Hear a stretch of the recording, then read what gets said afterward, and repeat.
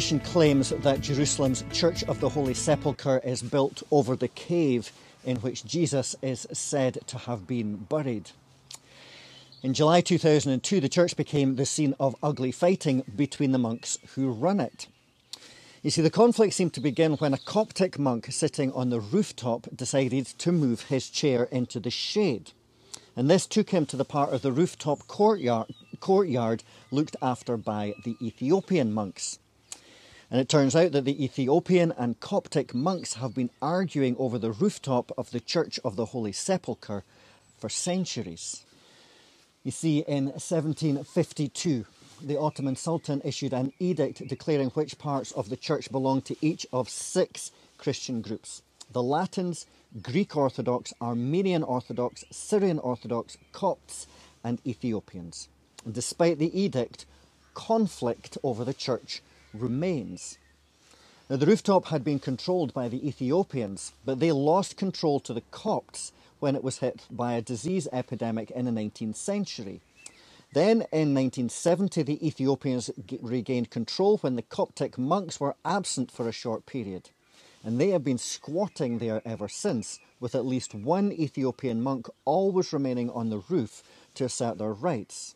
And in response, a Coptic monk has been living on the roof also to maintain the claim of the Copts.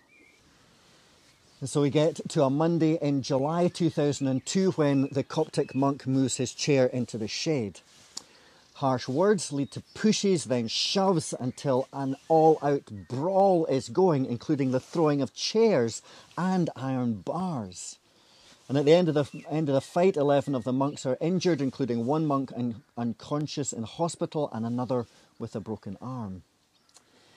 But the ultimate tragic irony of the situation of squabbling between devout Christians is that in some of his final words before Jesus was arrested and ultimately crucified and killed was a prayer for his followers, saying, "Holy Father, protect them in your name that you have given me, so that they may be one as we are one." So they may be one. Well, it seems that some people missed that memo. But Wendy's going to read us the whole prayer just now. Wendy.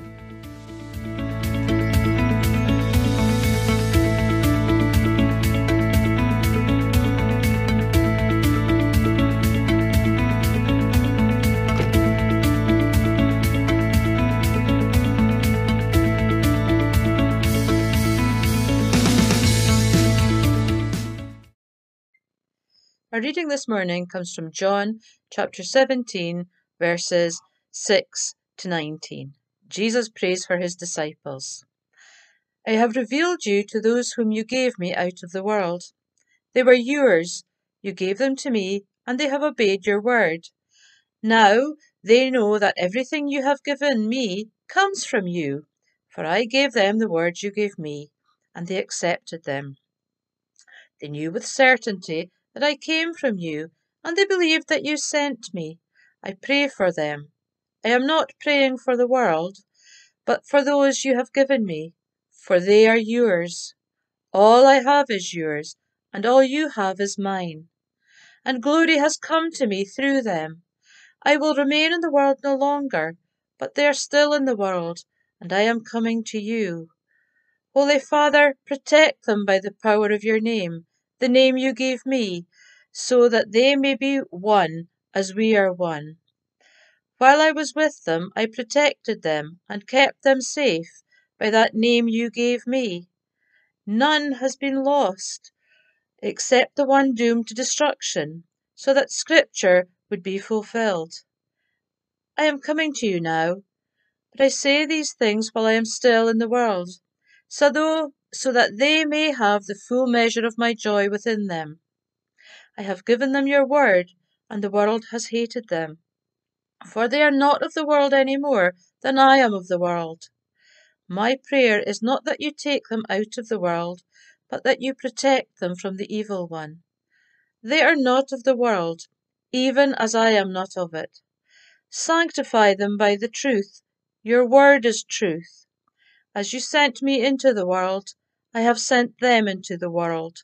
For them I sanctify myself, that they too may be truly sanctified.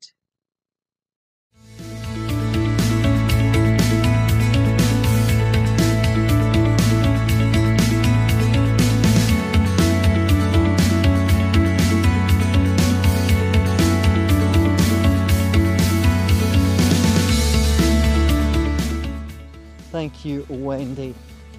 One of the slightly unusual encouragements of this lockdown situation that we've been living in has been online prayer. When lockdown was first announced in March 2020, one of the first things the ministry team and I agreed to do was to bring worship online, but also to bring Friday prayers online as well. Previous to lockdown, we had a time of prayer in the church building every second Friday at 7:15 a.m. We'd meet, follow some liturgy, sing a wee bit and pray. And we got somewhere between 3 and 15 people coming. But since beginning Friday prayers online, we get around about 22 devices tuning in most Friday mornings at 7:15 a.m. But more than the numbers, because naturally some of that increase in numbers is because folks can watch or listen to it on the move or in their jammies with a cup of coffee. But more than that is the fact that people quickly started texting me asking for prayer for certain people in their neighbourhoods or for certain situations. Now, I don't think that listening in to me praying for people is the only way to do prayer and the only way we should do prayer, because I think that people getting together and joining in together in prayer is very powerful. However, there is equally something very powerful about hearing and almost overhearing someone praying for others. I read recently of a parent whose university-aged daughter had been going through a really difficult time adjusting to life at university, and so had taken a break to come home and to rest and to get some help for her depression. The parent had mentioned this in passing at a meeting. And 3 weeks later, he got an unexpected phone call from someone who had been at that meeting, asking how his daughter was, and telling him that they had 300 ministers praying for her. You see, it seems that even in our darkest moments, even if we've not regularly thought about faith or engaged with God, we seem to appreciate and value someone praying for us. And it's important that we continue to ask for prayer. But to be prayed for without asking, just because someone feels moved enough to pray for you, is all the more powerful. And often when I pray for folks on Friday mornings, they've never asked for the prayer, and it can be so powerful, and in some cases, simply life-changing. And this is what Jesus is doing in this passage. We are overhearing Jesus praying for his disciples and his followers. And what's more, we're really overhearing Jesus praying for us too, here and now.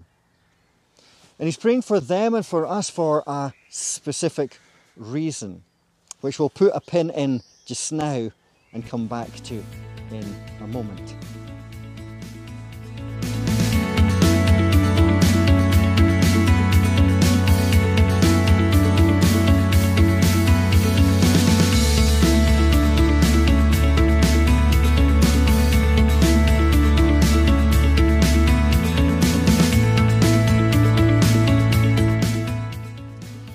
So we'll come back to the purpose of Jesus' prayer in a minute. But in this overheard prayer, what is it that Jesus is praying for? Well, there's 3 things he's praying for his disciples, but I only want to look at one of those things today. So he prays for safety and protection for his followers. He prays for joy for them also. But the first thing that he prays for is unity.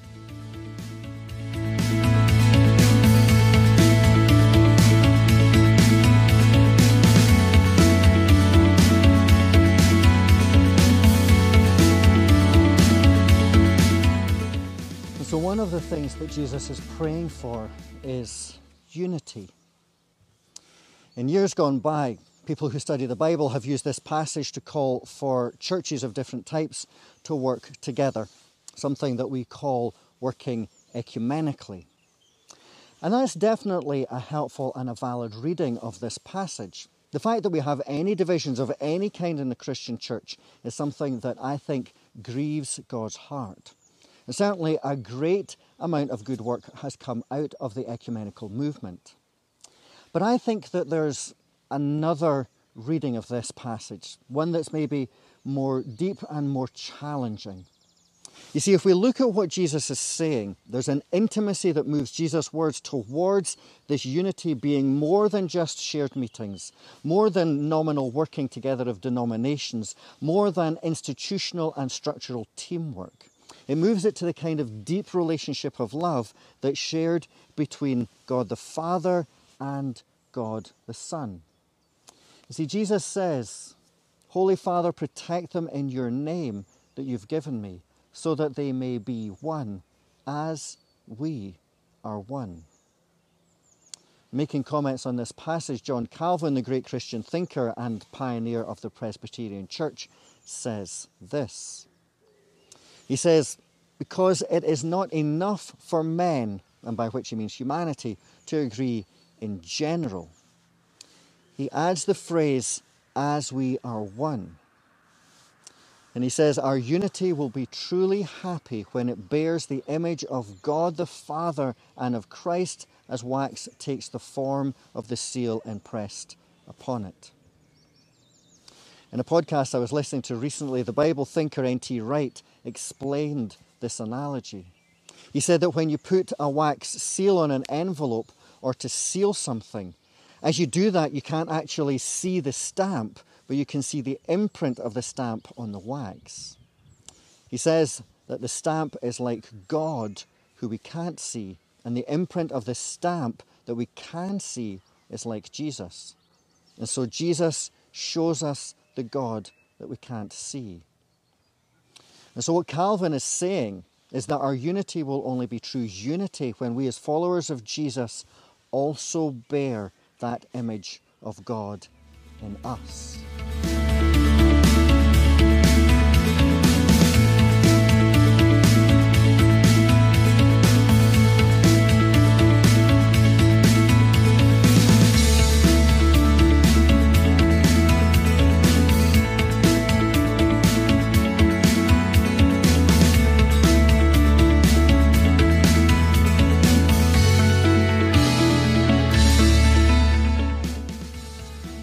So we are to bear the image of God. We are to reflect the image of God.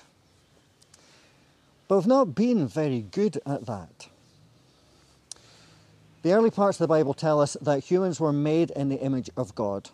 That when we, as a human race and as individuals, create and love and care and tend for our world, then we are bearing God's image. Or as Dr. Tim Mackie, another Bible thinker, says, when we do this, we actually become reflections of the Creator into the world, which is the high purpose of humanity. But we're not very good at it. But the Bible claims that there was one man who was very good at it, who did it perfectly, and that man was Jesus. And Tim Mackie goes on to say that what this looked like to Jesus was courage, generosity, and self-giving love. He says the tender heart of Jesus that he showed to the sick and to the poor is a window into the very heart of God. So, if Jesus is the definition of what it means to be truly human and to reflect God to the world, then the job of followers of Jesus is to walk that long, winding road of becoming more and more like Jesus. And one of the most powerful ways we can do that is through unity with each other. And we find unity not necessarily by working out how to all have the same opinion, or by making our views on theology, ethics, or how the world should run so bland that we all agree, but by focusing on, striving towards, and building on things that are good and the things that unite us. So things like how we can help the poor, how we can love our world more, how we can become more present with our communities, and how we can end the cycles of violence that we end up in, and how we can push against society's need to divide and segregate and classify. We work out our unity by focusing on our purpose, that thing that connects us, rather than what our differences are or what tears us apart. As part of one of the most viewed TED Talks, the author and speaker Simon Sinek tells the story of the reason we don't know the name Samuel Pierpont Langley, yet we instinctively know who the Wright brothers, Orville and Wilbur, are, and their achievement to be the first to build an aeroplane that could successfully fly. Samuel Pierpont Langley was seemingly armed with every ingredient for success in the race to become the first to fly. Langley was a professor at Harvard and senior officer at the Smithsonian. He was given a grant of $50,000 from the War Department, which is many million in today's dollars, and assembled a team of some of the best talent of the day. Furthermore, the press followed his every move as the nation closely followed his story. He had all the ingredients that conventional wisdom would say bring success. But Langley was not the first to pilot an aeroplane, and in fact gave up his aim to do it altogether when the Wright brothers beat him to it. The Wright brothers didn't have the equipping and support that Langley had. Quite the contrary. There were no government grants for their endeavour or any other forms of external funding. They funded it out of their own earnings from their bicycle shop. No one on their team was regarded as being great, as being among the great minds of the day. In fact, no one on their team even had a college education. Yet, it was the less equipped, less noticed Wright brothers who were the first to take flight in human history. Not the better funded, more prominent Samuel Pierpont Langley. Now, the reason wasn't luck. Both the Wright brothers and Langley were highly motivated. Both had a strong work ethic. Both had keen scientific minds. They were pursuing exactly the same goal, but only the Wright brothers were able to inspire those around them and truly lead their team to develop a technology that would change the world. Only the Wright brothers started with why they were doing what they were doing. They wanted to be the first to fly, whereas Langley was really doing it for the money and the notoriety. Only the Wright brothers focused on what united them. And we know this because after the Wright brothers achieved flight, Langley's team disbanded. The Bible tells us that the purpose of humanity is to bear God's image, that image of self-giving love. And the stronger we focus on that and strive towards it, the more we will find ourselves in deeper and closer unity. Now remember, I wanted you to stick a pin in a thought about the purpose of Jesus' prayer. Well, you can take that pin out now.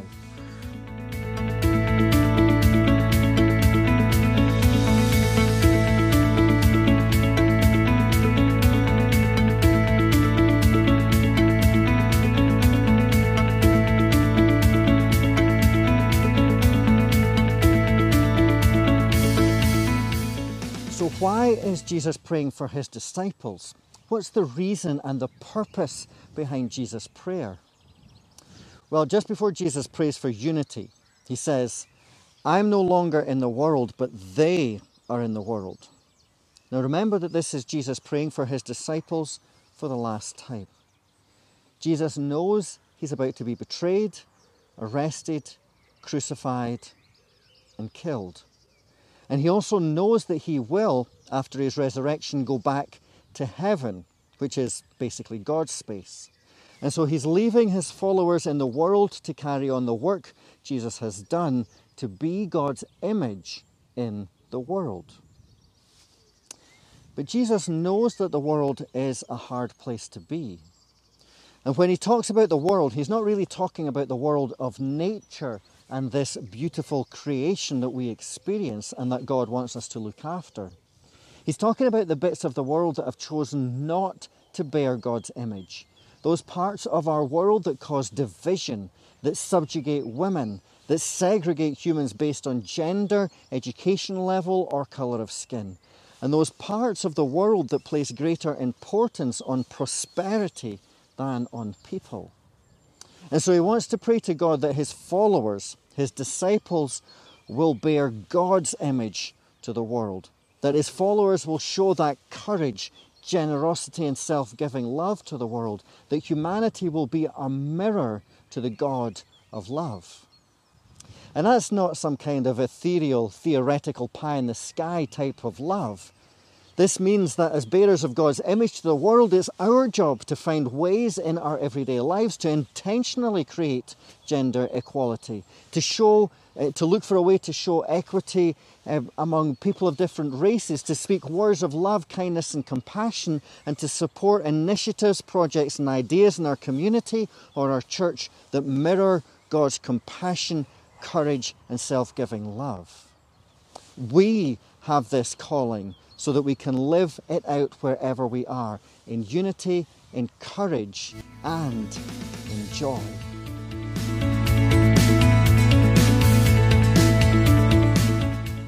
Over the last 6 weeks or so, we've been thinking about how we fit in. And we've basically been saying that we used to think in the church that you need to believe, then learn how to behave, and then you'll belong.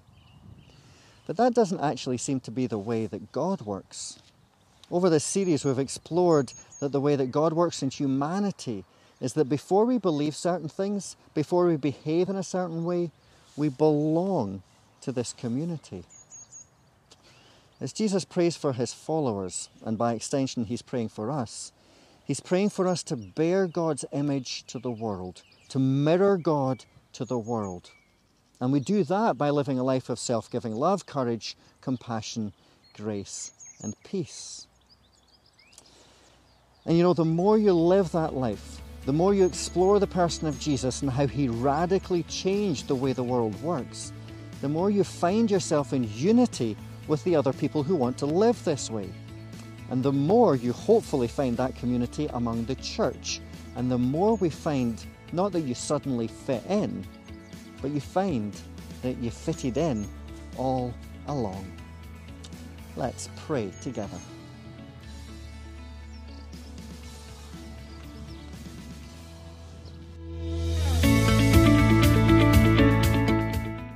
Lord God, we thank you that you prayed for your disciples, and still you pray for us. Your prayer for us is that we might learn how to love and serve you by loving and serving each other. So God, may we see the things you want us to do. May we love those you want us to love, however easy or difficult that is.